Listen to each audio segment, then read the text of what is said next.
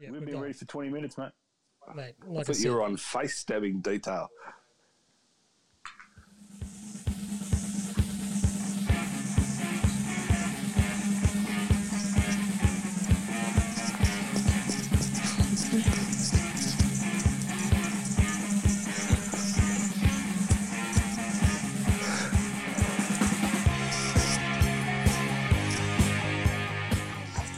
hello and welcome to the latest edition of the Prendercast, a Carlton podcast brought to you as always by the good people at MGA Traffic. We're here tonight to wrap up our round 13 win against the Suns. We're probably a little bit more subdued than we were at a similar time last weekend. Probably a little bit more relaxed than we were at a similar time. The heart rate's a bit more under control, and I'm very disappointed to say, as I throw it at the big Fubba Ganoush, that he hasn't been down on those lewds, and he's looking like he's with it. So unfortunately, we thought last week we were going to get some craziness. We thought we were going to get some Steve Madden.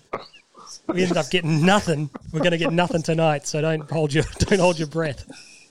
When I said it, Gutsy, they're the lemons, Sean. They're the slow-acting ones. The delayed fuse. The delayed fuse. I can't wait till they hit. It'll be great. Go right to the cerebral palsy phase. How are you feeling?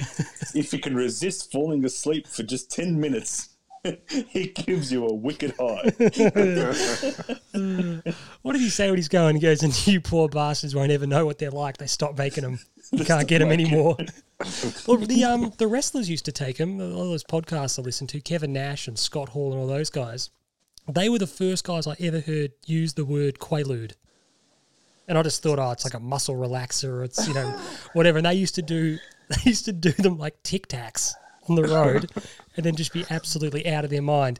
But how have you been otherwise, Fubba Ganoush? It's been an okay week. Week 3 of the old stage 4 lockdown. But I think it's week 2, Fabian. No, it's 3. It's 3. I don't mean to piss on your chips, but I reckon it's only 2. Well, maybe because you're out on the bike every 2 seconds, Sean, but you're people who are actually stuck at home are counting the days, mate. I'm chalking them up on the wall. I'm scratching them into the plaster. It's like the prison cell. How many days I've got till I'm out. But lockdown does suck, and I suppose we're fortunate in the sense that we've got a football team that, whilst we're riding the ups and downs with them, we haven't been perfect in all of our 12 games. At least we're competitive, and on a night like tonight, we've had a win. Always pleasing. I just thought I'd let that linger. Just thought, I just thought I thought there was no reception. No, I just thought. I was just thinking, you're going to add anything to that? Are you going to introduce Tim or what? Excuse me for being a gentleman and seeing how you're going, and seeing how lockdown's treating you. I mean, if that's the sort of slap across the face I get for being a nice guy, we will shut up. We will introduce Tim. You've got a little stool. You've got a little stool and a bucket, and you're trying to milk something out of me there. No. The listeners haven't heard from the big Fubba Ganoush for a week. I was just letting them know, how you're going, getting, a slice of your life. But you've obviously got no interest. Sorry, did I say? I've got nipples, Greg. Can you milk me? What? It's from Meet the Fockers. Oh, yeah, that's Mr. Jinx. Jinxie Cat. He goes, you can milk anything with nipples. One of the great moments when Jinxie flushes the toilet. We're going to cross now to Dr. Davis, Tim Davis. He's coming to us live from the dungeon. How have you been going, Dr. Davis? Oh, look, a little bit like Fabian, the days do tend to blend. So it's, it does sort of suck the life out of you a little bit, and the walls, keep moving on in. And you'd be enjoying those, like the medical seminars from all around the world, though. You'd be hopping in on those. Well, I do. I don't mind listening to a few little updates here and there, and sort of adding to the cache of information that floats around. Is it the New England Journal of Medicine? Is that the big one? Is it New England, or there's one of those? One of them have like the really highly thought of. I'm expecting I deliver them occasionally. I want to leaf through them when they come through just to make sure you haven't written an essay about something. Because I will contact them. They're peer reviewed. I will contact them immediately and say, this man is not a doctor. Look, and for what it's worth, New England just doesn't seem to roll off the tongue, but but I think you're headed in the right direction. But it does, if I have a moment of clarity before the pod is up, I'll absolutely let you know. So, Fabian, it's hard to, sometimes the New England, the Boston sports fans, complete potatoes, complete idiots, but they are home to MIT, they are home to Harvard. So there are some smart cookies in that part of the world. Correct. Unfortunately, as you said, their fans aren't as smart. Shout out to old mate Alex Billen. Old mate Alex Billen, pod founder Alex Billen. Those 12 episodes he did were a real hallmark. I think they've been added to the Smithsonian. They're being preserved.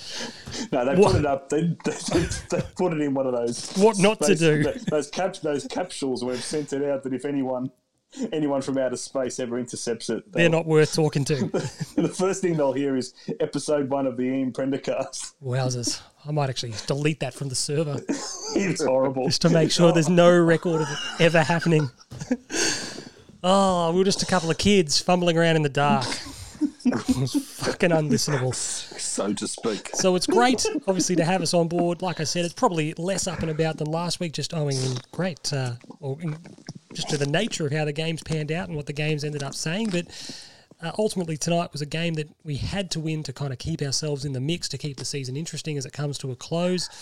Whether your expectations are finals or not, you want to be there or thereabouts, and you want to have as many live games in the back end of the season as possible. So what this does moves us to 6-6. We're right on the coattails of the 8. And I suppose, Fabian, the big thing is a lot of talk about the scoreline, a lot of talk about missing shots for goal. I just want to say let's try as best we can tonight to praise the performance and the process to get the result. We've kicked 7 goals, 18. They had 7 shots at goal. Correct, and 3 or 4 of them were just not of their own doing.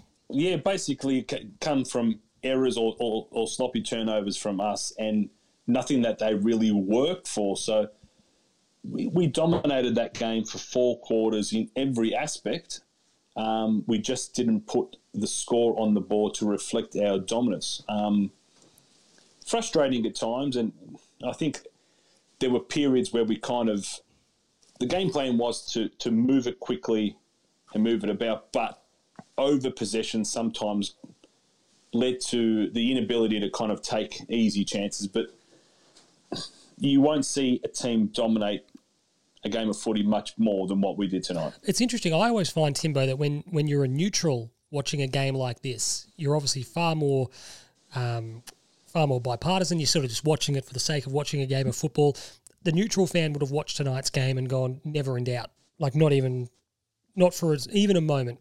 Would have watched it and just gone, nah, let's close the door. This is done. We watch it obviously with our heart on our sleeve, and we watch it fearing the worst. A lot of Carlton fans, coming out of this recent era, fearing the worst, that we'll stuff this up, these misses, they'll come back to haunt us. When people watch the replay, if they want to put themselves through the replay, but when people watch the replay, Timbo, I think they'll watch back and go, geez, that was really controlled, really professional performance. Without a doubt. I think I've said this on pod before, but my dad and I would always say you could watch any game of football and invariably within the first 30 to 90 seconds, you can sum the game up and you can go, Team A's on, Team B's not on. And you kind of know what the result is going to be. And look, sometimes you get surprised. Sometimes the team starts well and the other side does get back into it. But as a general rule, when there is one dominant team, it usually stays that way. And again, if you're that non-partisan supporter, you'd sit there and you're going, it's Carlton's game. We set up brilliantly. We didn't allow them to be able to take the risks that they wanted to take. They played our style of football, and it just had that feel that that they were a side that were likely to be flat after a few short breaks, and our MO was just move the ball fast, keep them moving. They're going to be flat-footed. We'll outwork them. We'll give ourselves opportunity, and then hopefully we'll feast on them later on. Well, yes, we had lots of scoring shots, but we didn't quite get the bang for our buck. But, when all we've been able to do was eke out small victories from time to time to finally have something with a little bit of substance and a bit of distance between us and an opponent, you've just got to appreciate that for what it is. Absolutely. You mentioned there, and a great point to make, clearly the MO and the directive was these guys have come off a 4-day break. They are still obviously a very young team. Channel 7 were at pains to give them every out in the book in the second half. So good on them for that. Kept on mentioning their age and, their experience. And that was not an issue earlier in the year when they were winning, by the way. That was not mentioned at all. But when they're winning, it's an excuse. They were going to be a bit heavy in the legs, and I think the MO clearly was move them around, widen the field, get them going from side to side. We're not going to win the game at half time, but when the game opens up, they're going to be out. Going to be out on their feet. They're going to be absolutely stuffed, and that's exactly what happened. I thought it was a really good, bigger picture way to approach the game, and to look at it to say, we want to kick goals. We want to be 10 goals up at half time. We don't need to be, because I think that the game will come to us the longer it goes on. We'll run on top of the ground. We'll finish the game off stronger than we did. Fabian, one of the things you mentioned, I should say, during the game on the text, and without wanting to start sounding like a broken record, that we didn't take the opportunities, created a lot of opportunities just by virtue of really, really good pressure. Yeah, well, the pressure was fantastic. Eddie, for all his shortcomings tonight, his pressure was up. The slippery fish was incredible. Michael Gibbons in and around everything. But I don't want to use the word disappointing too much tonight. But if we missed opportunities from general play or shots on the run or what have you, you kind of accept it. But we gave ourselves so many set shot chances. Time to compose. Dry the ball up a bit and really, nail it home. And I kind of excused it in the first quarter, but geez, it just kept going. We never kind of corrected it. Harry could have had 4 or 5 tonight. So where was the Craig Bradley Memorial towel to wipe the ball down? Diesel loved to call for the towel too. Diesel had his own trainer. He had his own specialised trainer who would come out with his own water bottle, his own towel. He'd wipe the ball. His own razor blades to put in that arm guard. He'd wipe his brow. Yeah. He'd wipe his brow. Dad used to have sweat pulled him off balance.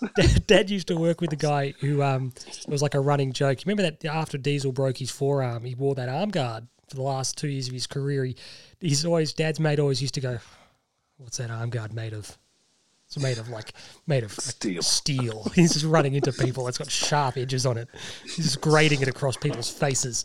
But yeah, look, I think Timbo, what was really pleasing, really suffocated the Suns. We already touched on the fact that their 7 scoring shots, off the top of my head, I reckon at least 5 of them came from what we would class as sort of unforced or unearned errors. Yeah, I was just thinking about now, there was that one bit of play where Lukosius charged off the half-back line and got an overlap run and kicked it inside 50 to create one of the goals. Beyond that, there just wasn't anything expansive from them in any way, shape or form. So I don't think we lost our structure defensively. Maybe the Rankin goal, I think Plough and someone had mixed up who was on who, and I think they had 2 out on the fat side of the ground where it was kind of, and you could tell the way Plough kind of conceded. I think we've stuffed that up and left 2 of them out there. But apart from that, it'd be interesting though, that particular goal, it'd be interesting to see the behind the goals footage to go, our guys I reckon have pushed up, and then we've obviously coughed the ball up in transition. And look, guys like Rankin, the forward, can do that, whether he's lazy, whether he's just, you can cheat. Where he's cheating a little bit. They've rolled the dice and 2 of them have stayed out and they've ended up getting the shot at goal for it. But cheating goal still gives you 6 points, doesn't it? No, exactly right. No, spot on. So it's not sustainable long term. No. But that's the craft of the small forward is to understand, where is the space, where are my opportunities, do I lead up to be able to try and meet the footy, or when there is a quick turnover and the ball's going to move fast, is the space behind me? And sometimes you do get a couple of easy ones, and it's up to you as a small forward to make them all count. So absolutely, kudos to him for getting that one. And then just it's a weird one. It's funny sort of observing, before we get into chicken salads, it's a funny one to observe a result like this where on Twitter you kind of get into the mind's eye of individuals. And occasionally that was reserved for, some of the ramblings were reserved exclusively for talkback radio. And it was that, I suppose, the colander of this madness was like funneled all the way through talkback radio. If you could pick up the phone, wait on the line, and then get on air, we would be exposed to some strange stuff. It was worth listening to. But on Twitter, it's just unfiltered, and it's just so much of it. And, like, no one's saying, tonight was the perfect performance, but, geez, guys, we've had a really comfortable win in a game that we've controlled, in a game that we needed to win. There's a lot of boxes being ticked here, and I'm just seeing probably a little bit too much negativity for my liking, given what we've just witnessed tonight. We always say glass half full, but at the same token, we've kicked, 7 goals 18 to 4 goals 3. Shocking conditions, hot, humid, dewy. That's going to account for a bit of the, a couple of the skill errors. There were so many positives in areas that really count long-term from tonight. Controlling the ball, our structure behind the ball, we're going to talk about performance of individuals who have maybe not been in bad form, but bounced back really strongly. There was a lot from tonight, Timbo, that I just think that we've just lost Faber Ganoush briefly. We'll soldier on. But there was so much from tonight that I just feel that people don't get wrapped up in the negativity. Don't bog yourself down in we should have won by more. No. Tonight was replete with positives, and I think we need to focus on those. No, absolutely. And I think so often in sport, and you may have touched on it before, you always sort of talk about process and result, and you focus on the result. You don't get to have your method in place and to be able to learn from it and to grow. Tonight, the process was there. The plan was there. Everything worked as it needed to. We had the game upon our terms.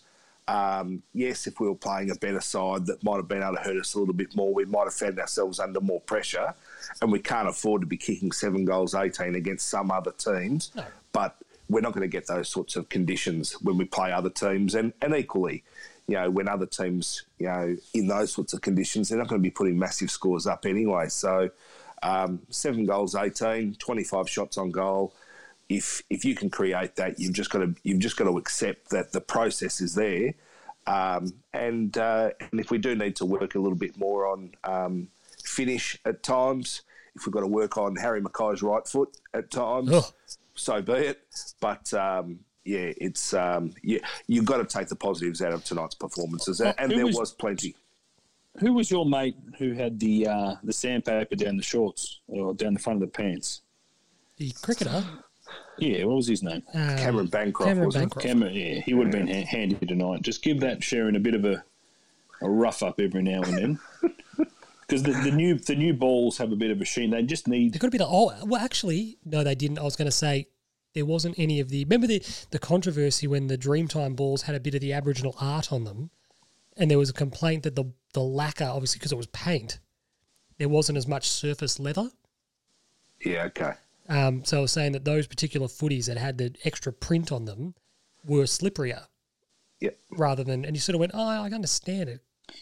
I understand both. I thought... I get why they would put the artwork because it looks great. You go, yeah, Indigenous round makes perfect sense, but then a ball was apparently really hard to control. Yep. So, yeah, Cameron Bancroft might have been handy in a forward pocket just to rough up the ball. It's funny, rough up the ball. It's funny, though, Timber, like what you said there was really important. I've said this on the Weekly Watch List, a pop culture podcast, which is also available on this channel, that for a while I went through a time watching movies and the like and being really cynical about them. And I thought a couple of years ago... That's unlike you, Sean. But I thought a couple of years ago something twigged with me, and I thought... And I think that this is what happens on nights like tonight. There's nothing worse than going in to watch a movie or sitting down, in this case, to watch your football team and ruining what you wanted something to be versus what it actually ended up being. And particularly in the case of watching a movie or watching the footy tonight, we have no control over how the game pans out. We sit down going, we want to win by 100 points. Doesn't matter who we play, where we play, when we play. We want an easy game, win by this, blah, blah, blah. And you go, that's the dream. You sit down and watch a movie and you watch the trailers and you go, this is the movie I think it's going to be. But you actually have no idea what it's going to be. So you sort of just watch it on its merits, watch it as it unfolds and appreciate the story that those behind it, whether it be a movie or tonight, are actually telling you. We've had a very comfortable win. Sometimes you'll get Shawshank and sometimes you'll get Terminator 3. It's just... or Dark Fate. Or Genesis. Joe versus the volcano. Yeah, but that's the point. You sit there and you go, like, you know when you watch like a bad movie, for instance, and you go, don't take it personally. It had nothing to do with it. Going, it just wasn't very good. That's just how it works sometimes. But that's just said, my philosophy was always, that, what you think or hope something will be versus what it actually ends up being, you have no control. Yeah. So we end up watching a game tonight. Yeah, it's frustrating when we're in the moment, you feel like you're keeping them in the game. But in the cold light of day, I think people will go back and watch it and go, we were never seriously threatened. Yeah, no, you could feel the whole way through. We just had them. And even, three-quarter time, there was just that little fear in the back of your mind. But you've gone, they've kicked 3 goals and we're 5.5 in front. They're not going to be able to fashion what they need to be able to get anywhere near us. And it's a product of most of the games that we've played have been close finishes. We've become accustomed to it. It's been a bit of a new normal. So to be able to have one where we crave that comfort, Timbo. We're craving that. We love the comfort. Put it in there just because we just haven't had it. But you know what that creates, Fab? We can't actually... But what you're saying is 100% correct. We crave it, but we can't recognise it. Yeah. Do you think those in the coaches' boxes... What was Brent Stanton doing, by the way? He spent the whole night standing in the doorway. Every time they cut to the coach's box, obviously there's the capacity limit on the box due to COVID. I would imagine he's passing the Dennis Denudo note. He was just standing in the doorway for the whole night. Would you like a glass of water? Would you like a glass of water? I fucking hate that movie so much. Oh, it's brilliant, Sean. Come on. See, that's a film that I just despise. It's just one of your cynical era movies, isn't it? No. I've gone back and watched it with an open mind. It's everything I hate about Australian films. Really? Looks bad. Looks like it's shot on a fucking handy cam they bought from cash converters. Come on, Sean. It's Marbo. Disgusting. It's the vibe. It's and everyone's a bogan. Everyone's a dumb shit. And it's like, normal people live in Australia. Just make a film about normal people. Bud Tingle was pretty normal in that movie. Dennis Denudo was... Well, he wasn't normal, but he wasn't a bogan. I hate it so much. I hate that anyway, film we so digress. Much. Chicken salads we'll start with. And I used the term earlier, our Fab professional display. I thought we controlled the ball expertly. I thought we actually, classic Paul Roos, shortened the quarters as well, kept the ball in play, moved them side to side, made them work to win the ball back. And in the end, some of the stats here, plus 95 disposals, plus 43 of those contested, plus 33 marks, plus 27 inside 50s, plus 7 clearances. So you equate all that up, and it's just control across the entire ground. Absolute dominance, absolute control. Yeah, absolutely. And what you said then, the big stat to me that stands out for all the slipperiness, the conditions, the inability to kind of be cohesive, we marked the ball really well, pretty damn well. Well, except for Eddie, everybody else marked the ball pretty damn well. It was the artwork on the ball, Fab. That's what it was. Yeah, no, I don't think Eddie could even. We're going to touch on Eddie later, but I think Timbo, another pleasing thing, ultimately from those stats, just noticing here too, we had the best or the 6 highest scoring fantasy players on the ground. So you look at that and you go, geez, it's pretty conclusive, really. Well, it's unsurprising, as you're sort of saying. There was no... I don't know that there's many positions that you would say Gold Coast won. I think Lukosius probably got a lot of the footy, but he takes a lot of the kick-ins, and when we kick 7 goals, 18, that's always going to enhance his stats. Well, his metres gained, he finished up with, I think it was something like 730. The next best was us with Murph. I think Murph was second best on the ground with 460-odd. And you go, as you've just said perfectly, he's taking 15 kick-ins. Yeah. And we played through him a lot. I think we wanted the ball on the deck around him. Yeah. A couple of guys, Fish got away from him, Eddie got away from him.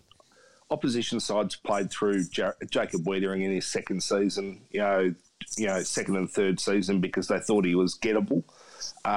Now, they try and kick the ball away from him. So in time, that's just not going to happen with Lukosius. He's going to be fascinating to see whether he's going to end up being a defender, a wingman, or a forward. But he's certainly an aggressive. End up being an Adelaide Crow. Well, there's that too. But take the game on and really sort of attack at all costs. So good one to watch. I think another highlight for me ultimately in a big chicken salad was 7 goals, 18. Okay, but we didn't let the missed opportunities affect our mindset and execution, Fab. There are Carlton teams in the past who would have started, hot in a game that we needed to win, a bit of pressure on ourselves to win, and who would have gotten a bit hangdog about, being 2 goals, 7, and, gone into our shells and stopped playing the way we wanted to play. We've done it against Hawthorn. 100%. We did not deviate from what we were doing. If anything, we did it with a smile, which I know might have irritated some supporters, like, wanting the players to get angry about not converting or whatever, but we just stuck to it. We knew, as you said, when you look at it, we were dominating, and the way we were playing, we were dominating. It was just, we knew if we just kept at it, it was enough to get the job done. It was just about how much, and unfortunately it wasn't as much as it could have been. There was definitely that confidence, Timbo, that everything up until the last kick is working. So we don't need to stop doing what we're doing. We're not going to kick, 1 goal 30. We will get chances. If we keep playing the way we're playing, those chances will come and we'll be able to put ourselves, arm's reach to the Suns, and ultimately that's what happened. Yeah, there was just a depth of effort, wasn't there? There was plenty of run. There was plenty of support. There was always the overlap handball. There was lots of 1-2s. We just really sort of, we talked about sort of moving the defence and all that sort of stuff, constantly moving the ball. That's just Faber Ganoush yawning loudly in the shop. Sorry, can you hear that? Yes. But there was some pretty significant buy-in from the players and preparedness to work. And as you said, that just lent itself to a dominance, a constant dominance throughout all the game. And to that end, it's satisfying. That's probably been one of the themes throughout our year in the way that we've looked at it is, have performances been satisfying or have they been dissatisfying? Well, tonight it was sort of like you could see what they were doing. There was the performance there. There was reward for the effort, albeit not, in truckloads on the scoreboard, but it was just an approach that was working, and I think they enjoyed it as a result of it. And we've always talked about getting reward for effort. They definitely got the reward tonight, and they'll feel good about their performance. And now a 9-day break going into Collingwood. It's a terrific springboard for 5 more games in our season. Well, Timbo, I thought that was a really compelling, well-made point. You won't get any yawns out of me. Disrespectful. It's the Ludes. It's the Ludes. If I hold off for 5 more minutes. You're just waiting for them to crack. I suppose, Fab, hopefully you can stay awake long enough to give your thoughts on this. I thought that one of the real highlights out of the game, our shape behind the ball and our discipline behind the ball. I thought our back six was absolutely magnificent. We'll get on to individual performances very soon, but just our shape, our cohesion, the communication between that group, Willow, Simo, Wiedering, Plowman was good again, Jones, etc. Absolutely sensational. Doc, obviously. Yeah, and finally some recognition for it from the commentators, which was nice to see. Everything about it, it was the setup, the spread, to be able to shift plays, have an option every time someone had the ball. Obviously, especially on a night like tonight where it is difficult to control. You may drop marks. You may be on the floor. You need those options. And I thought every single time the ball was down there, we had it under control. It was as an assured defensive performance as you'll ever see. And Timbo, there was just... And that's not an exaggeration either. No. Honestly, No, it's not. Nothing... I don't think we were worried. There's, 2 occasions I actually think where they... Well, I was just thinking, moved it around. There weren't too many occasions in which, as well, from a communication point of view, there wasn't the support to clean up, to sweep up, the ball hits the deck, there's someone out the back. It's that classic. I remember many, many years ago, Fab, I was where was I? I was at a Ted Baker, I think, and there was this Italian guy, this young guy working at the store, and I think I was wearing a pair of like United track pants or something, and we're just having a chat, and he was really funny. He said he'd come out here and he's joined a football team and he's really looking forward to playing. I said, "Oh, how do you find it?" He was really funny. He took a really deep breath and he goes, "What's the word?" And he was trying to like find the word. He was speaking Italian. He was trying to find the English word, and he goes, "There's no." He goes, "How do I explain?" And he explained it. He goes, "When I play in midfield," he said, "back home," said, "there's always someone behind me." He goes, "So I don't even need to think. I don't even need to think that they're there. I don't even need to look. If I want to move the ball wherever I want to move the ball, if I run into a wall, I just turn around and pass the ball back." He goes, "There's always someone there." He goes, "Here," there's never someone there. He goes, "So you want to be expansive and play." And I actually thought of him tonight. I went, that's that thing where there was always someone there.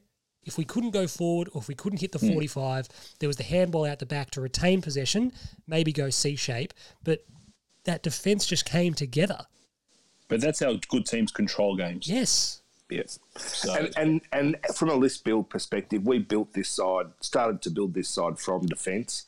So it's not surprising now that after several seasons, a lot of these players now having played a lot of football together, that we do understand styles of play, patterns, what they're going to be doing, and we can count on one another. And we're still a young side, despite what the media will always want to tell us. And we continue over the next 2 and 3 seasons with the same core of players, cohesion, playing the whole way through. Geez, we're going to be continuity. To get through. I said this. I don't know if I've said this in text only or I've actually mentioned it on the pod, but I honestly believe we are one of the better defenses to be non-American in the AFL. And I know everyone used to brag. They've calmed down a bit about Collingwood, but as I said, and I've pointed out to you, especially Timbo, Collingwood defend as a team. They're an 18-man defence, and for all the adulation that the media have given Collingwood as a great defensive team, Collingwood also don't score. Yeah. So even in those games where everyone was saying, "Oh, Collingwood are holding teams to mid-30s," well, Collingwood were only mid-40s themselves. They're only 2 goals away from getting beaten. Yeah. And of late, they have been getting beaten, whereas we have been able to score. And our defence has been... We play a different brand of game, so our defence is a bit more exposed. And for an exposed defence, I honestly think we are one of the better defences going around. Do you feel like they're backing in that natural development to actually be able to handle it? You need your midfielders, you need your forwards to obviously put pressure on the ball in transition, clearly. But do you reckon that's more of a philosophical thing to say...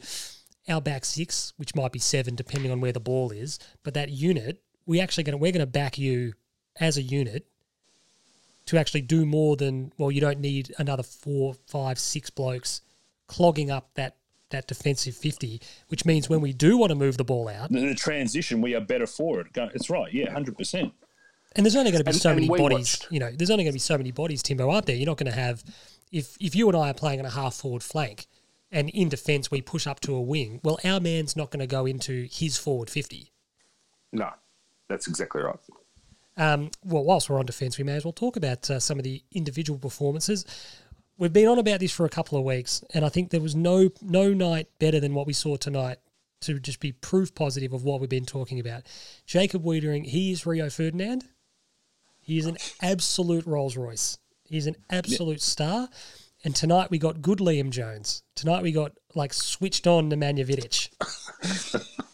Because he was brave, he was aggressive, he was absolutely fantastic, Liam, tonight. We've seen some glimpses of him in the past where his heart's in the right place, but his brain is just not. What are you doing? And I thought, Timbo, that tonight what we got out of Liam Jones in particular was exactly what you want out of an attacking sort of key position back. He played it perfectly tonight. He was, I thought he was the poster boy for the defence on the evening. I think he took the game on, but he was a monster in defence. He was everywhere we needed him to be, and I reckon Stewie Dew, every single time it was just going back down his throat again, he'd be going, can we keep the ball away from this guy? But in trying to keep the ball away from Liam Jones, you probably only end up kicking it to Jacob Wiedering, and that's the worst of the two options. Do you think it's dangerous? That's the point. Do you think it's the double-headed dangerous monster. that if I was an opposition coach, a part of me would be sitting there going, playing the percentages, Wiedering is less likely to be having an off night, so let's go through Jones and let's just test him. Let's just see how there Liam is tonight. And then pretty quickly tonight he showed, no, I'm on. So then all of a sudden you're going, I've got a bit of a problem here. Because Fab, the other guy, Jacob Wiedering, his job on Ben King was absolutely flawless. I think King had a blanket job. One touch? Did he have one touch for the game?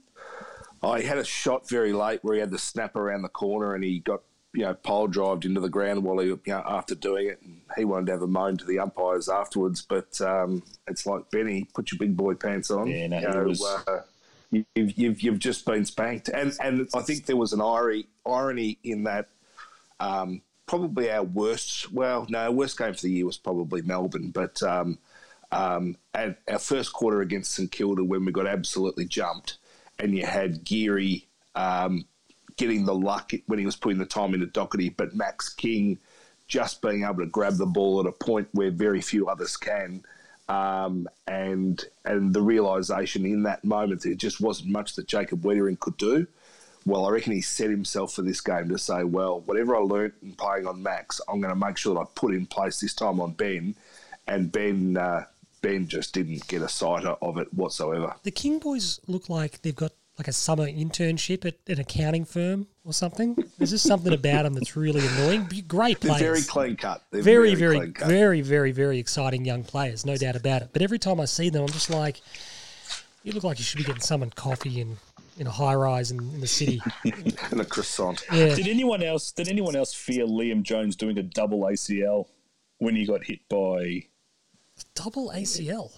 When he took the mark and I think he ran into one of our own players. Oh yeah, ran into Plowman, and then Plowman was trying to point the finger at someone else. At the other bloke, yeah. It was clearly you.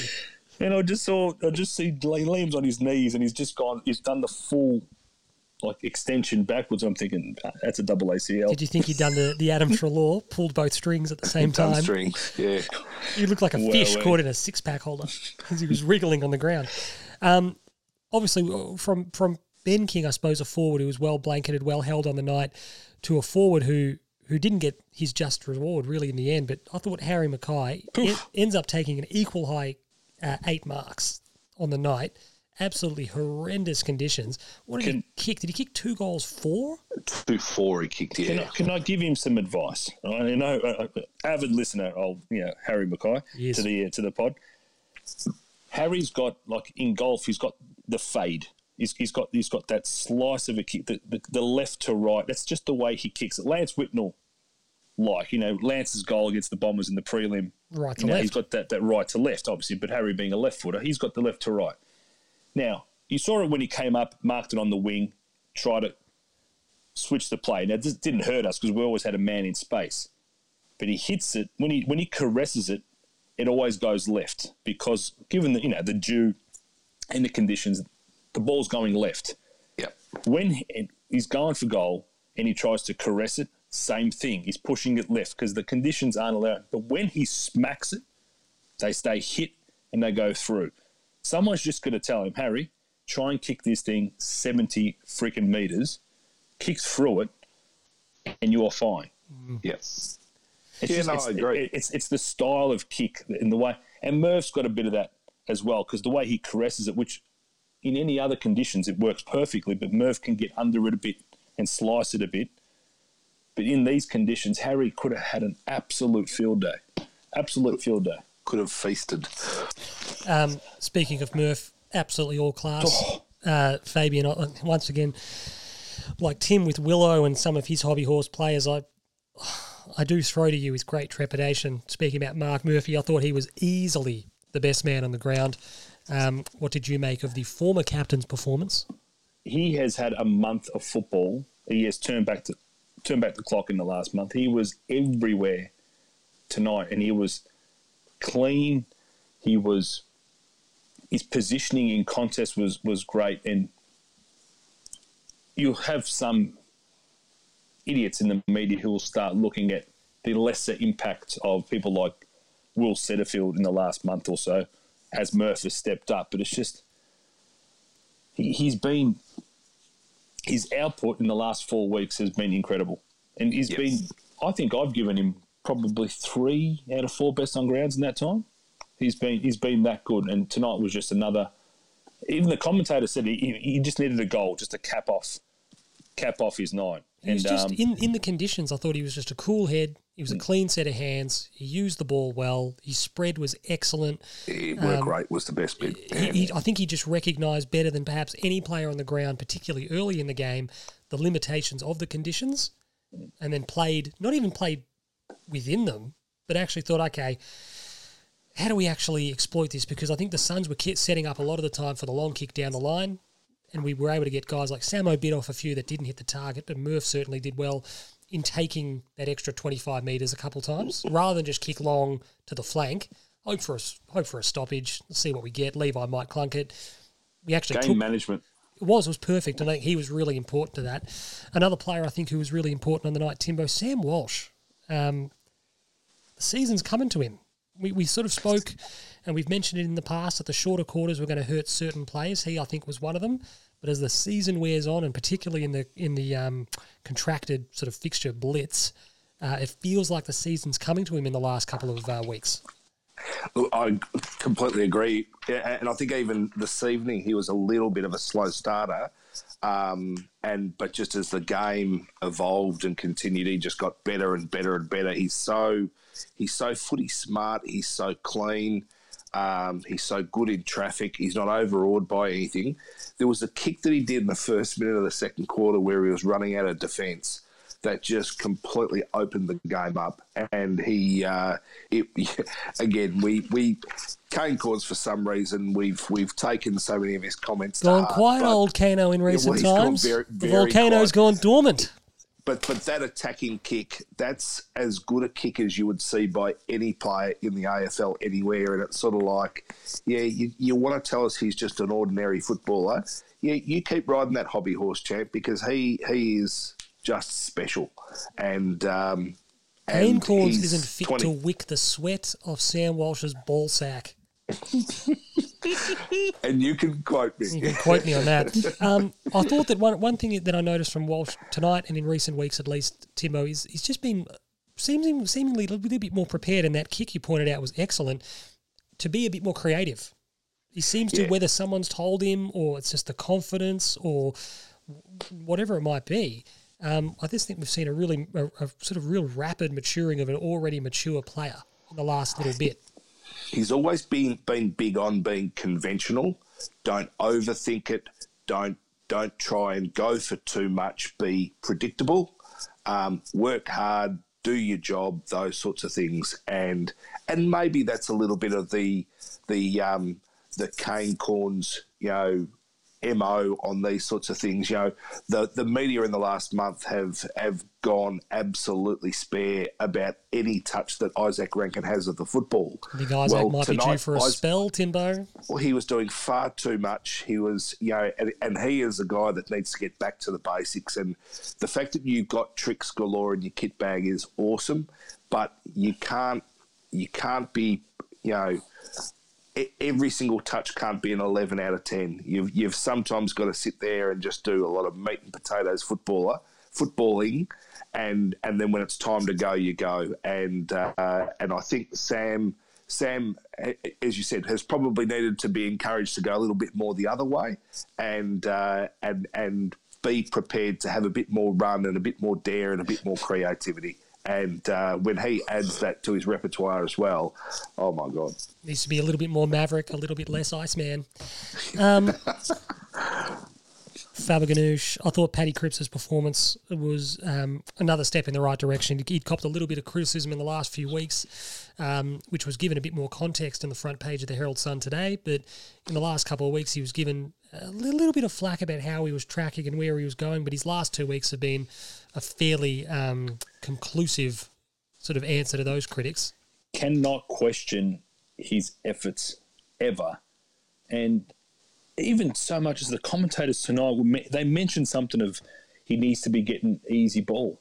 if he got easy ball, all they would be saying is that they'd spin it the other way. That, he's gone away from what he usually does. He's getting cheap footy, blah, blah. Mate, to have someone like him in your side week in, week out, doing that work and seemingly never getting tired, never relenting, he's an asset that every team would have. Now, I hate the Bontempelli. Everyone's a different player. Yeah. He just keeps going, and it's no coincidence that players like Murph and Setters and the players are kind of in and amongst it, but on the periphery, they benefit from having a Paddy Cripps in there. And today was just another. I reckon his effort tonight was 10 out of 10. He looked absolutely spent coming into that game. Absolutely spent. Now, Timbo, hands where I can see them, because I throw to you with this one. Jack Martin. That's one of your hands. You can still be busy with the other one. Jack Martin, I think, was again, showed what an important asset he is to us tonight. I thought he was exceptional.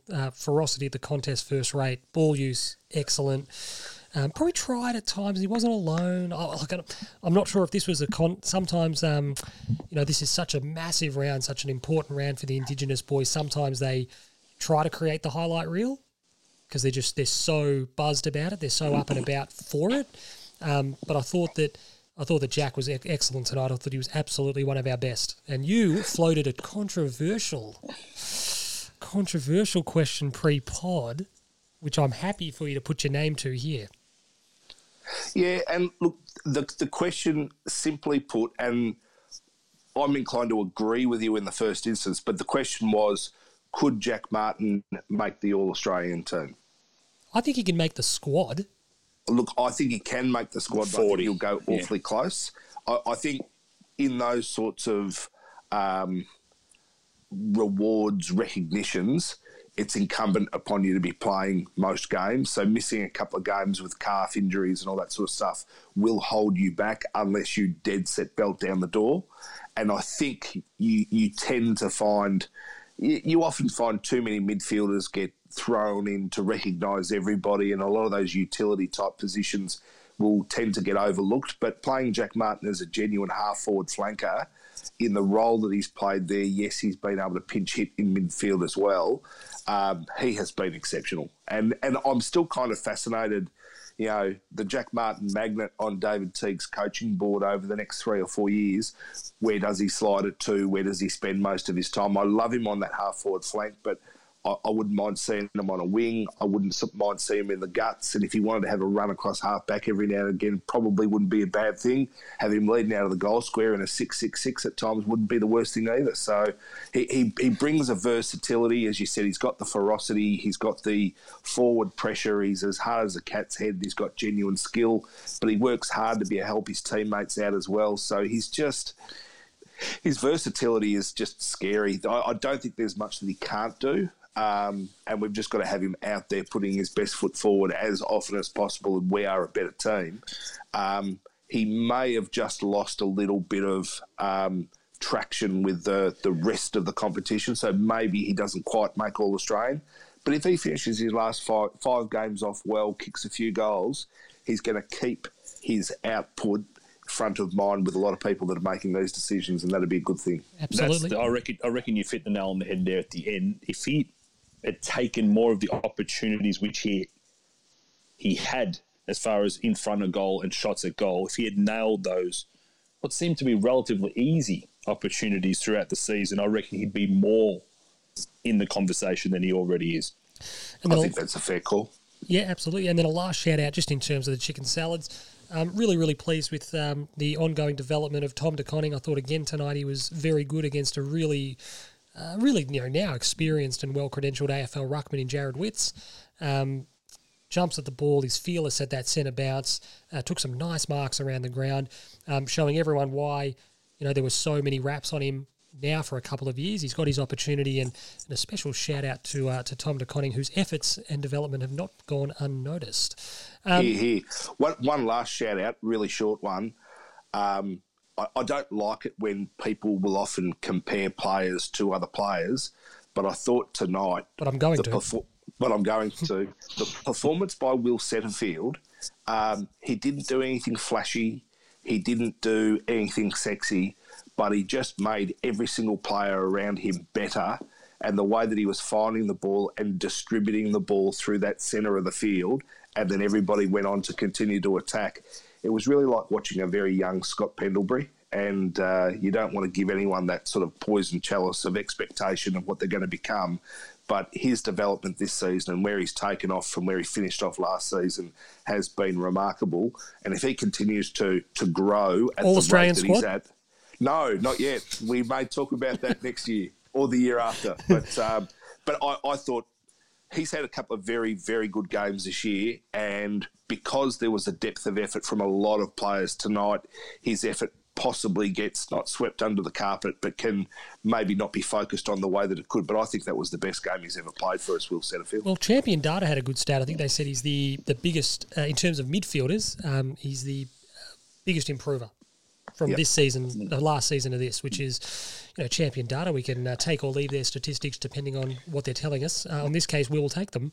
But generally speaking, have a pinch of salt handy. In terms of the chicken shits, not too much, to be honest. I think the only note I had down here really was probably just the old trying to walk the ball into the net a little bit. We had a couple of chances that... Be like your team, Timbo. Yes, well, had a couple of chances whereby just have the shot, and ultimately, if you miss it, I mean, we're still better off because we didn't end up getting the shot off a couple of times. So a few times... I'm waiting for the quote. Yeah, I'm waiting for it. You miss, what is it, Timbo? The Wayne Gretzky. You miss 100% of the shots that you don't I don't know. take. Did Wayne actually say that? You have led me to believe that he did. No, but it's one of those, the classic quote. It's the classic quote every week, and no one actually knows if it's correct. No, but it's the classic quote that everyone says, oh yeah, Wayne Gretzky said that. But you're going, did he say that?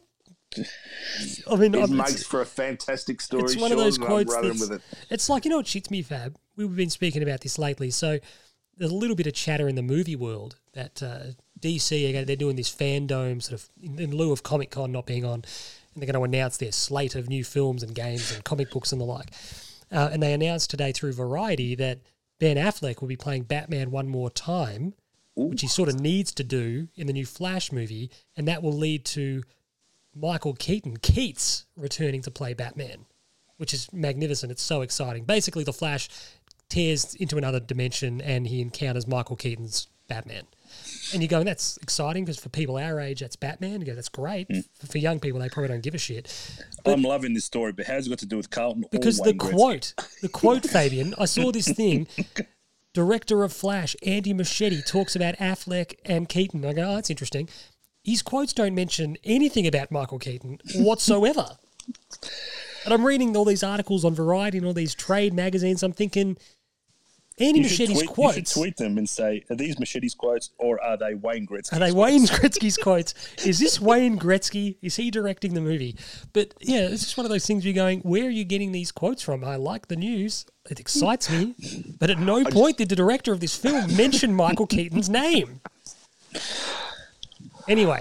I just did do a quick search for you. It wasn't about Wayne Gretzky, but I did find out that it is indeed the New England Journal of Medicine that you were referring to earlier, Sean. I knew it. Benjamin Franklin.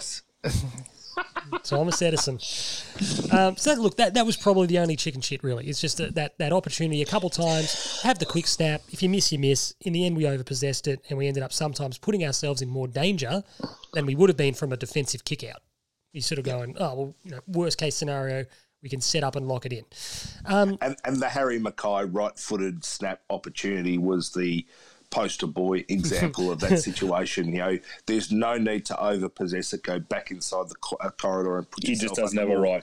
Well, he was out, he was on his right, and he just had to go for it. And initially I was annoyed. When you're not strong on it, I get why you try and make a certainty of it, but you just got to say, I'm going to test myself to see exactly where I'm at, and if it's going to be as bad as I fear that it might be, then so be it. But you got to. Oh, Brody Kemp's in the circle, singing the song. Initially, I was annoyed. I sort of went, in that split second, you go, "What are you doing, Harry?" And then I went, "Oh, he doesn't have a right foot at all. It's like Not at all. Basically, Exactly right. stands on it, and that's it." I've decided we are up to date with the Prenders Player of the Year. I've fixed up the last 2 games worth of votes, and they are put into the spreadsheet, so we do have an up to date. But I thought, in the interests of excitement, I think we should put the votes in camera until the end of the season, to the point where I'm not even going to tell you knuckleheads what the current standings are, so we can kind of, I don't know, have a bit of excitement as we head toward the last 5 games and sort of see where the cards fall. So it is up to date from the West Coast and Freo games. Like a BNF type night. Yeah, there's been a little bit of movement. Are you going to do the backlog of the marks and the goals videos too? Absolutely not. I don't have the time or the interest to do that. They took a long time to do. People appreciated it. Oh yeah, they did, but I just ran out of gas doing it. So they are up to date. Our votes for tonight, and the vote is ongoing at the Prendercast Twitter handle. I went Murphy, Jones, Martin. Flubber Ganoush went Murphy, Martin, Jones. And Tim decided that Jones, not even worth a mention. He went Murphy, Martin, Gibbons. You love Gibbons. I reckon you account for about 90% of Gibbons' votes. He had, I think he had 8. I checked the stats after I made the call. He better have had double figures, Timbo. Well. He had 18 possessions and he kicked 2 goals. Okay. And his pressure was good. His pressure was excellent. Well, that's fine then. It was just, I had a list. I as I go along, I sort of write a little bit of a short list of the guys that I think are playing well. And the longer it went, I just found myself underlying Gibbons. And I was worried for a moment he'd had like 7 touches and you'd given him votes again.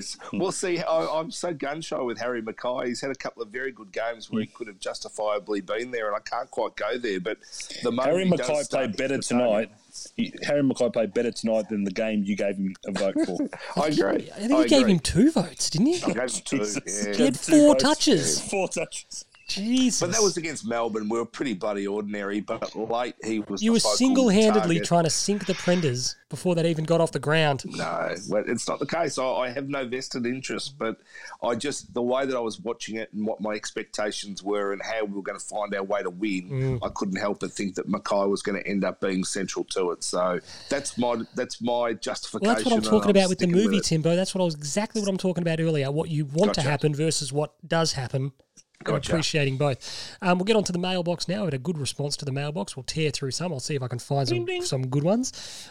Shannon Emanuel, shout out to Shannon, listener of the pod, gets in touch regularly. Love hearing from you. Is finishing our work. The last hurdle to us becoming a genuine finals threat.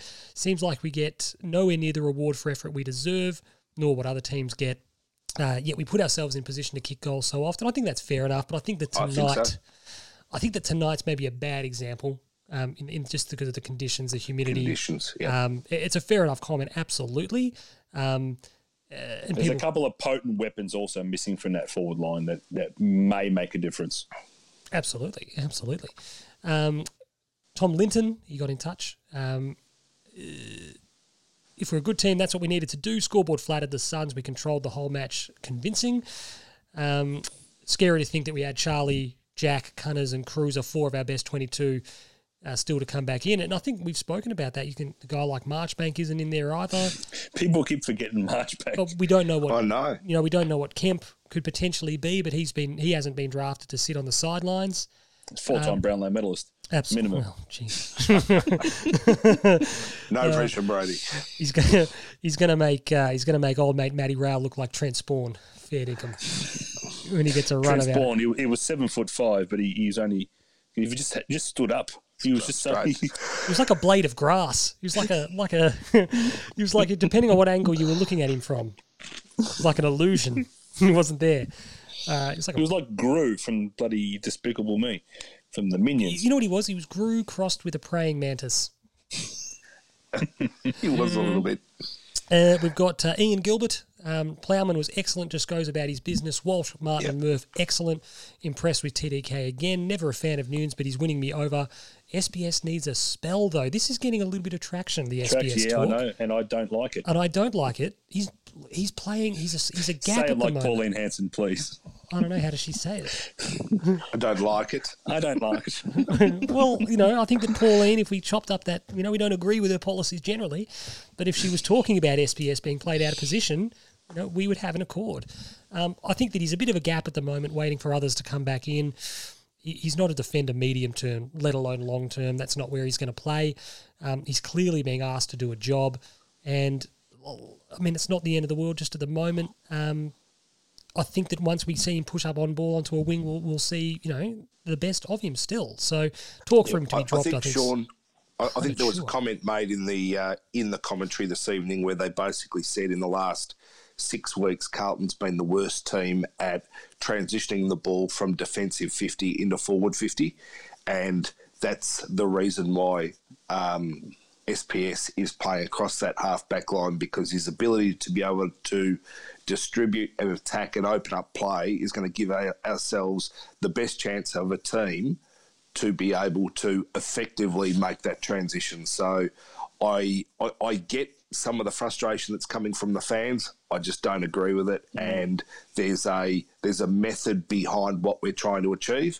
Obviously, Marchbank's a good distributor, good kick of a footy, and so is Nick Newman. Nick Newman obviously won't play again this year, but when you've got players like that are in there, then all of a sudden your reliance on somebody like a Sam Petrevski-Seton will wane and relax. And I think, as you said, there'll be a redistribution of talent. It probably will see him up on a wing and probably see some of those other players push forward, inside 50. The Martins and all that sort of stuff can be a little bit closer to goal when that happens. So... And Cunningham as well when he plays. I'm loath to throw to this man's message because of the shitstorm that he started, but Ash Gallagher's been in touch again. Is he talking Arsenal? No, but there's a picture of he and his lad are wearing an Arsenal shirt in his profile picture. It's almost worth not talking about. But he says he thought Pitt had a poor game, but it did allow Casbolt to stay forward. He asks, would you persist with this setup for the Collingwood game? I was going to touch on this before. I actually texted, whilst he didn't have a complete game, I thought he kept Jared Witts honest in the centre bounces where he started to get on top of, especially on top of TDK. Now TDK held his own around the ground, but Pitter's in the middle, and I think the double-headed or the two-headed approach to the ruck, especially against a dominant ruckman like Witts, I think it worked, and I think we may need to play that against Brodie Grundy, because Brodie Grundy is arguably the best ruckman in the league. Yeah, I think De Koning's probably too green to go head-to-head for the majority of the game, but if you've got guys like Casbolt, particularly around the ground, is a good matchup for Grundy, grappling, wrestling, and Pitnet obviously taking that first ruck makes sense, I think, next week. How was Pitter's mark and then kicking it on the full? It was absolutely magnificent. So much right, so much wrong. Tim W. Got in touch. How do you rate our chances of making finals? I wrote us off 2 weeks ago, so I forfeited my right to an answer. But like the turn at Flemington, he's speaking your language, Timbo. Dead 5, rail in. There are gaps opening up. Are we good enough, Dead 5? Walk the track, Mares, Geldings. Tim told me answer the question. I think that on Tim's question that it's the classic Wayne Gretzky. No, it's the classic.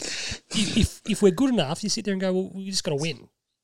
If we keep winning games of football, we can make it. We can beat some of the teams we're playing. We've got to beat them. Our next 2 games are Collingwood and GWS. Neither of those 2 sides are in great form. I think if we looked at that fixturing at the start of the season, you'd say we would be lucky to get a win out of those 2 games. All of a sudden now, there's absolutely no reason why we couldn't take both scalps. And even if we go 50-50 through those 2, to follow with Sydney and then Adelaide, you get 2 wins there.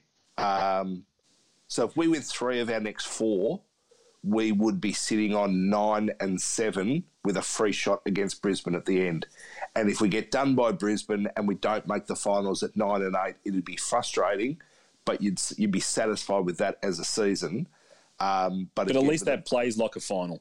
Well, this is it. But it ends up the free shot, and there's every chance that Brisbane might be safe inside top 4, and Maybe even top potentially two. the finals being in Queensland, and they may. Well, I don't think teams flirt with resting, and I think the talk is there probably will be a week between the final round of the year and the first week of the finals. So they'd be loath to have people miss 2 weeks, but still, it just could set up in a way, if we take care of business, that we could really give it a shake. one of our followers got Rob Ward. He's just posted a photo of "Take That" in the mailbox, and I'm like, to the point, direct, like it. That's just his comment though. Take that, and I think we can all share that, cop that. Hold on, we've got Nick Walsh, Panda Pondering. Is there a little dirty secret that Blues fans and the club aren't willing to admit? Do we need to give credit to Bolton for the defensive structures that he invested in so heavily and we're now reaping the benefits of? I'll field this one, Nick. No, because Bolton stole a wage from the Carlton Football Club for however many years. He was a lovely, lovely guy. He's probably an absolutely magnificent second in command. Is he still on your Twitter banner, Sean? Yeah, I think he is. People misinterpret that. That's me. That was me you're picking. the bloke next to him. That was me picking a hair out of my beard in the foreground. Look, I'm being flippant, but I think that sometimes the Bulldogs did this with Brendan McCartney as well. When Beveridge comes in, and I think we need to give credit to the last guy who was so incompetent he got sacked. No, I think we need some perspective. I appreciate the perspective of the question, absolutely. I think that what Teague has been able to do, he's come in, he's taken charge of a team that was so low on confidence, that had so little direction, so little faith in what they were being told to do would work. He completely, in the back half of last year, rejuvenated the football club, and he also actually gave us the confidence in what we'd been doing for the last 4 years was the right thing, and he did it in half a season. Yeah, as in what we were doing is in off-field recruiting and direction. Yeah. Yes. Well, look, Bolton has to take some praise for for forging this defence, forging it through fire, because he put no midfield or forward structures in place. He actually seemed completely nonplussed about scoring. I'm going to give these guys 4 quarters every week of absolute intense bombardment of football. My favourite of all time was against Adelaide when we decided to play Charlie one man. It was like 1 against 4. And so even if we won the clearance at the centre bounce, we had nowhere to go. It was just the most ludicrous thing I've ever seen in my life. And no one asked him about it. It was extraordinary. We'll try to go for one more. Where have we got? The flat sticker. Boys were 6 and 6, 100% percentage. Coach and team balance and consistent effort over the last few rounds. Perhaps we're going along beautifully. It isn't pretty for us supporters, but surely we can see the improvement week by week. And I think that's a really good perspective to have. I think we've been down for so long. We've been scratching around for positives for so long, wondering if we're going in the right direction and can we win and this, that, and the other. That I think sometimes you can, the forest for the trees. Sit there going, we've won a game of football tonight that we've controlled. Did Gretzky say that? I think Gretzky said that, forest for the trees. You miss 100% of the trees you don't cut down. But I think it's a really good perspective to have. I think that was the Lorax. the Dr. Seuss? Yes. It's not. Was he the one that was always sleeping? No. He's the one with the big yellow mustache. Yeah, no, the Lorax is the one that was trying to teach people to not cut down the trees because you'd need them later on. And it was actually 30 years before its time, if not longer. Sounds like lefty propaganda to me, Timbo. Well, it just depends on what your Dr. Seuss. So the Lorax is to blame for the bushfires, is that right? Lorax's lax back-burning philosophies is what left us vulnerable this past summer.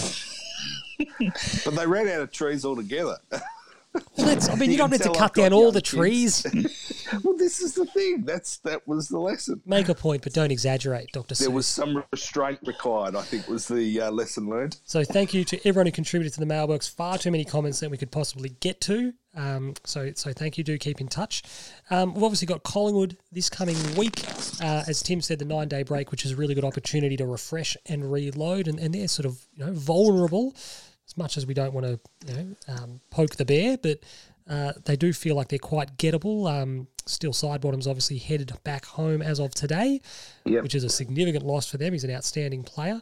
Probably an opportunity, if you haven't watched our Game of Rivals video about Collingwood, that is the pinned tweet on our Twitter, and is absolutely ripe to get you frothing at the mouth for the biggest game in football. It remains that. Go to that. It's on our YouTube. It's on our Twitter account if you haven't watched it. I suppose it's a tricky one talking about games against Collingwood because there's been so many absolutely outstanding moments that you can kind of take for granted that they even happen. We've spoken about them so many times, and they're so woven into the history of not only the football club but the game of football itself. In terms of great wins against them, I mean, I think every win against them is great because correct. We just hate them so much. It's like Essendon. Oh, they're not. I hate Essendon more. My hatred of Essendon Essendon. On Collingwood, yeah. My hatred of Essendon is like, when the Back to the Future 3 fab, when they're throwing those, they're trying to stoke the fires in the DeLorean of the train. They're like lighting it up, and it's just becoming hotter and hotter and hotter. Yep. That's me in the build up to an Essendon game. I could be quite placid. And then as soon as I sit there and go, like, it's, we're playing them this weekend, I just become an irrational madman. I just become an absolute lunatic. Yeah, no, Essendon by far and away. I've mellowed on Collingwood a bit, and maybe it's married to a Collingwood supporter. Family circumstances. But you say Kelly, and she's a Collingwood supporter. She's slowly trying to turn Alexander. But if Collingwood lose, she's over it at the end of the siren. Kelly, Dom Sheed kicked that goal. I think Kelly was putting like dim sims in the oven or something. She just did not give two squirts of piss. She probably goes, good on him. And she's done a hell of a lot of nudie runs to Chris Judd and Marc Murphy praise. So I reckon she's all but navy blue. Those were the times, Timbo. They've slowed right down. Would it be fair to say, Faber Ganoush, that one of your all-time great or favourite wins against Collingwood was the centenary match? Yep. Just got fond memories. I was in grade 5. I remember the day after going to school. My grade 5 teacher, Sue Phelan. Shout out to Sue. Shout out to Sue. She feeling good? Feeling fine. Say that. How you feeling? She was a big Carlton supporter herself, so it was spent most of the morning talking about the game. But I remember everything about that. Did Tony let you stay up to watch it? Yeah, absolutely. Were you there, or did you watch it live on TV? No. There. Tony let you out of the house. You don't even let your kids, like, as soon as the clock strikes 7, they're in bed. It's night time. Go to sleep. And he let you out on a school night. Yeah, I was in grade 5. To the MCG. My child is my the hypocrisy, the double standard is disgusting. But Thursday night, I was there the week before against the Bulldogs, which was horrible. I just remember everything: the fireworks, the I cover it in the game of the INXX. I cover it, Fab, in the Game of Thrones, Game of Rivals video. I don't think people understand if you didn't live through the centenary match. It was huge. It was enormous. And everyone was like, "What, Thursday night football?" Like, what? And literally it was like an event. Everyone sat down. It's going to be live on TV. It was, it had the Lou Richards, Mike Williams, and commentary, and then mixed in with the current day commentators of the time. It was, and I've rewatched that game so many times. It's not funny, but it's the shootout between. There was a 10-minute period where Kernahan and Dacos go nuts, and Sticks was like, "I'm not getting outdone by this prick." Sticks kicks one of my favourite Carlton goals when he goes back from 55. Yeah, take that. He's 55 off like 2 steps. He basically sizes it up and goes, "I'm setting sail. I'm going for it." Yeah. If it wasn't for a Collingwood goal, Dacos nails one from the pocket, just nonchalant, just turns around, almost at the point of the 50, where the 50 meets the boundary, and he was taking the piss at times, Peter Dacos, and it was just that game for me. I don't know. It's a childhood memory. Romantic. It was, we got the win. It was Diesel's first game? Second game. Second game. So Debut against the Bulldogs. Timbo, one of my got slaughtered by Simon Atkins. we were horrible that not day. a place you want to be. We went with my cousins. It was like, geez, that was horrible. Yeah, we were driving home from Sydney when we played against the Bulldogs. Did you go and see the Bloods, Timbo? No, I was swimming at Road trip to see the Bloods. I'd swum at a national championship, and family was up, and we drove Yellow home budgies? afterwards. No, they were just the electric blue days, the stock standard electric blue. Yep. And but Not we the Ian Thorpe bodysuit. no, not in those days, mate. My career Shaved down? ended before the no, not at that. I think the next year I started shaving down. Wouldn't that have created friction? That would have cost you tents, Timbo. In those days, You're a very hairy man. You would have been leaving a lot of time in the pool. And that's why This is true. you weren't on the blocks to give Gary Hall Jr. Nah, that's exactly right. Timbo, if only. if you got the Gillette out and shaved down at that swimming championships, you would have been carrying, what's the drag coefficient on 15 pounds of hair? Plenty. It was like you were wearing a cable knit sweater in the pool. One of my favourite Carlton wins against I Collingwood. love how we didn't let Tim finish that story. I'm not interested. One of my favourite Carlton wins over Collingwood stories is the Justin Davies heroics. You know, these games make heroes out of the unexpected. We were a struggling sort of team at that particular time, and Davies pops up and kicks 3 goals in the last quarter to give us a super unlikely victory against a really well-fancied Collingwood. And it was one of those great games I remember in the last quarter. It was a tight game, like it was a close game, and we ended up kicking out to a bit of a lead, and Davies catches fire, kicks some goals.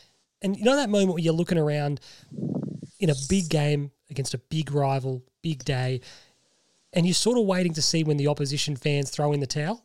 Yes. When do they reckon it's over? Because you're sitting there going, geez, we're 3 goals up or a couple goals up. Geez, we're looking all right. We'd rather be where we are than where they are. But you look around and you start seeing the aisles emptying. And There is no better feeling in football. When the opposition side hang up the boots, you go, we've got them. And realistically... do you reckon it flows to the... this is going to sound potentially ridiculous. I was going to say something. I reckon players see it. Do you reckon they see it and go, they're waving the white flag? They have to. If there is 18 players from each side, even the guys that potentially sitting on the bench, if there are 18 players on the ground, one of them has got to be able to see the ants going up the aisle and sitting there and going, fuck, they've given up. Doesn't always work. I was at the Melbourne Essendon game at Etihad. We did like a Cardno thing that night, Timbo. We all went to the footy. And Essendon were down by 3 or 4 goals or something. They've stormed home. I think Scotty Lucas has kicked one right at the end. And I remember Rod Jude cracked the shits. Shout out to Rod. And stormed out. And missed a great finish. Missed a big Essendon supporter. And then obviously all he's heard was, whilst walking out of the ground, was just all these cheers. Like 1, 2, 3. And his team's got up and won.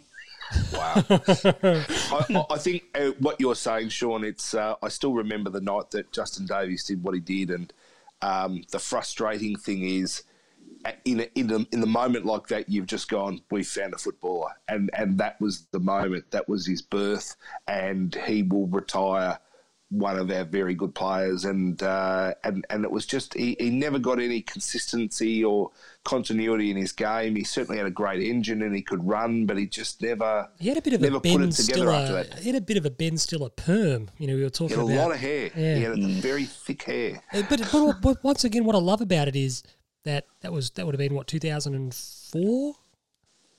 Sounds about right. Yeah. What I love about it is 16 years later, and this is what a guy like Jack Nunes is looking at. You sit there and go, these games, Essendon, Richmond, Collingwood and Essendon particularly, they make legends of players who might not have exceptional careers.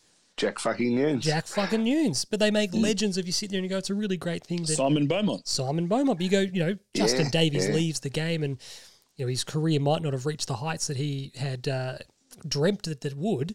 But you sit there and you go, if he came across a Carlton fan of a particular era and they recognise, it's Justin Davies, they might, bring up, he kicked, he won the game against Collingwood in front of 80,000. Yeah. And you sit there and go, you actually take something out of your career and go, yeah, I did. Yeah. I did do that. Yeah, Jack News, I did kick the winning goal from the boundary line. Highlights against teams like Collingwood count for more. Yep. Fev in the Millennium Game. Fev in the Millennium Game counts for nothing. Fev against when he kicks like 7 or 8 goals against them. Fev embarrassing Harry O a couple of times. Oh, yeah. Eddie Betts' check side against Collingwood. Sauce? Any Sauce memories you want to bring up? Was it Starcevich or Krasiska that he took the mark over? 87. I thought it was Michael Christian. No, it wasn't Michael Christian. Wasn't it Graham Wright? No, it'd be Krasiska or Starcevich. And I'm happy to be proven wrong, but I reckon it's Craig Starcevich. All I know is it might be Starcevich, actually, yeah. In the Game of Rivals video, in that centenary game, there is a clip where Earl and Steve Silvani both decide to try to kill Craig Starcevich at the same time. You have said that before. The ball's in dispute and the violence. They attack Starcevich. Things you do against Collingwood just etched in the memory, good and bad. Darren Tarkson will forever be etched in my memory for that running bounce down the wing and then smacking it out of bounds with the ball. You wake up in a cold sweat. Tarkson! Darren Tarkson. Peter Cavaden. I still remember Peter Cavaden played Andrew Cavaden. Andrew Cavaden. Who was Peter Cavaden? You're Peter Caven. I think Peter Caven, yeah. He's the one who got caved in by Plugger. But, Harry got dropped for that centenary game. He looked good. He looked good, Cavaden. Yeah, lanky. Yeah. And then didn't really fire a shot after that. But no, look, obviously Collingwood and Carlton games always mean a little bit more, and we look very much forward to next Sunday afternoon up at the Gabba. But I think that just about wraps us up, doesn't it? It does. We could speak about Collingwood games for 4 hours. So no, we couldn't. We've only got 2 and a bit hours on the micro SD. So the Road Podcaster Pro would run out of patience with us before we ran out of stories. Tim, we've run out of time this time, but Tim's got a very sad but oddly funny story about a horse. Do we want to test that? Do we want to test it, though? Do we want to... What's sad about it? What, the one from during the week? Yeah. Yeah, so... I think it's the way you told it that made something that's not funny at all. I found it extremely funny. I couldn't help but laugh. But the horse that got destroyed this week. Yeah. So, Sean, in brief, a mate of mine... This is like that when someone, have a what do you got on for the weekend? Go, yeah, I'm just gonna slip on some wet clothes and watch Schindler's List. Sounds like a blast. Let's hear the story, Tim, about the horse that got killed. Yeah, no. So a mate of mine had a horse that was having its first start. They had a really high opinion of it. It was running up in Sydney. Randwick? So much so... it was out Canterbury, actually. But they... Eagle Farm. They'd been offered $400,000 for this horse before it had even been run a race. How much? On the back of $400,000. And so they obviously had a high opinion of it. And it's run the race. And it was following a $1.30 favourite, loomed up in behind it, hit the front with about 300 to go. And you thought, this thing's going to shit in from here. And no sooner did it get there, the other thing sort of fought back, didn't really give much of a yelp, and then something came over the top of both of them and won the race.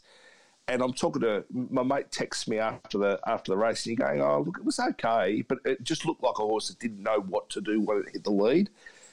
Anyway, the text message from Kane comes through afterwards saying, horse broke its pelvis at the 300-metre mark, continued to run, crossed the line, had a heart attack, and then was euthanized. And you sort of go... fuck, that's unlucky.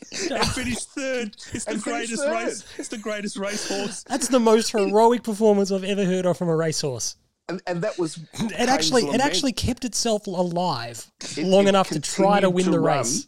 And Kane's comment was, he said, I'm devastated by everything, but he said, amazingly, it was obviously such a tough horse to be able to still run through that. I wish clearly it had the heart of fire. The retelling has been pretty good, but Timbo threw in when he was telling the story the first time. But yeah, he came third, so I covered my money. So Tim was like, got a bonus bet back. I just love it's a bit of a somber, sour, bizarre note to end a Carlton podcast on. The tale of this horse that's been destroyed. So, how did they figure out that it broke its pelvis at the 300-metre mark? Oh, because the jockey's riding it. So the jockey said, "Yeah." And I'm not going to pull up here. I'm just going to keep going. Well, it's pretty hard to pull up, but it's like when the F1's riding around. He goes, "There's something wrong with the car. Yeah, something wrong with this thing." It didn't visibly to watch it, other than the fact that it slowed down. It didn't look like it was obviously in pain. And because I watched the replay again. I don't know if I've got some sort of morbid, masochistic bloody, view of the world or whatever else. But yeah, just wanted to see if there was, a clear moment. But yeah. But Sam, what was the horse's name? Sad story. It was called Sacred Captain. Sounds like Sacred Captain is a hero for our times. Well, yes. And Wayne Gretzky did say Wayne that. Gretzky said, I looked at that before too. You win 100% of the races, you race with a broken pelvis. I'm pretty sure that's one of his. Wayne Gretzky, the old wordsmith, the great one. All right, well, we've diverged for a couple of minutes. I'm not sure if it was worth it. The listeners will let us know if Sacred Captain, the tale of Sacred Captain, was worth hearing or not. We salute the captain. Shout out to the captain. He's no longer with us. Stop.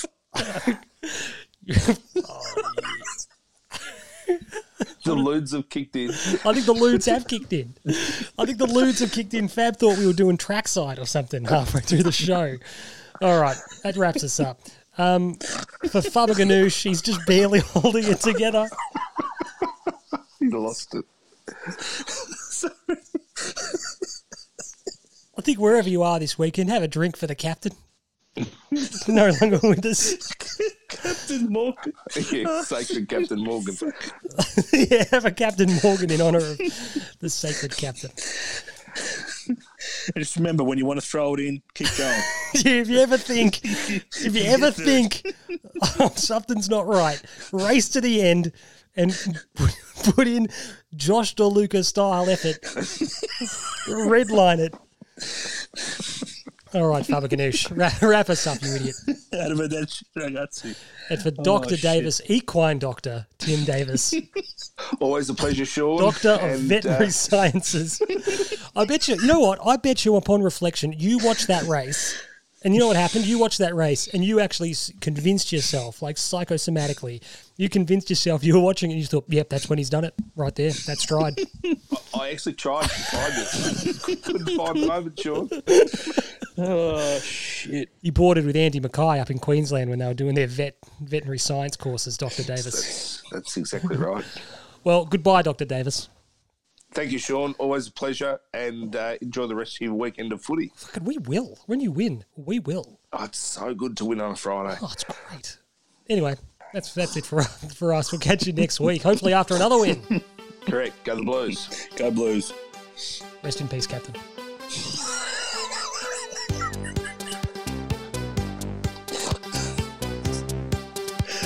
Oh, shit.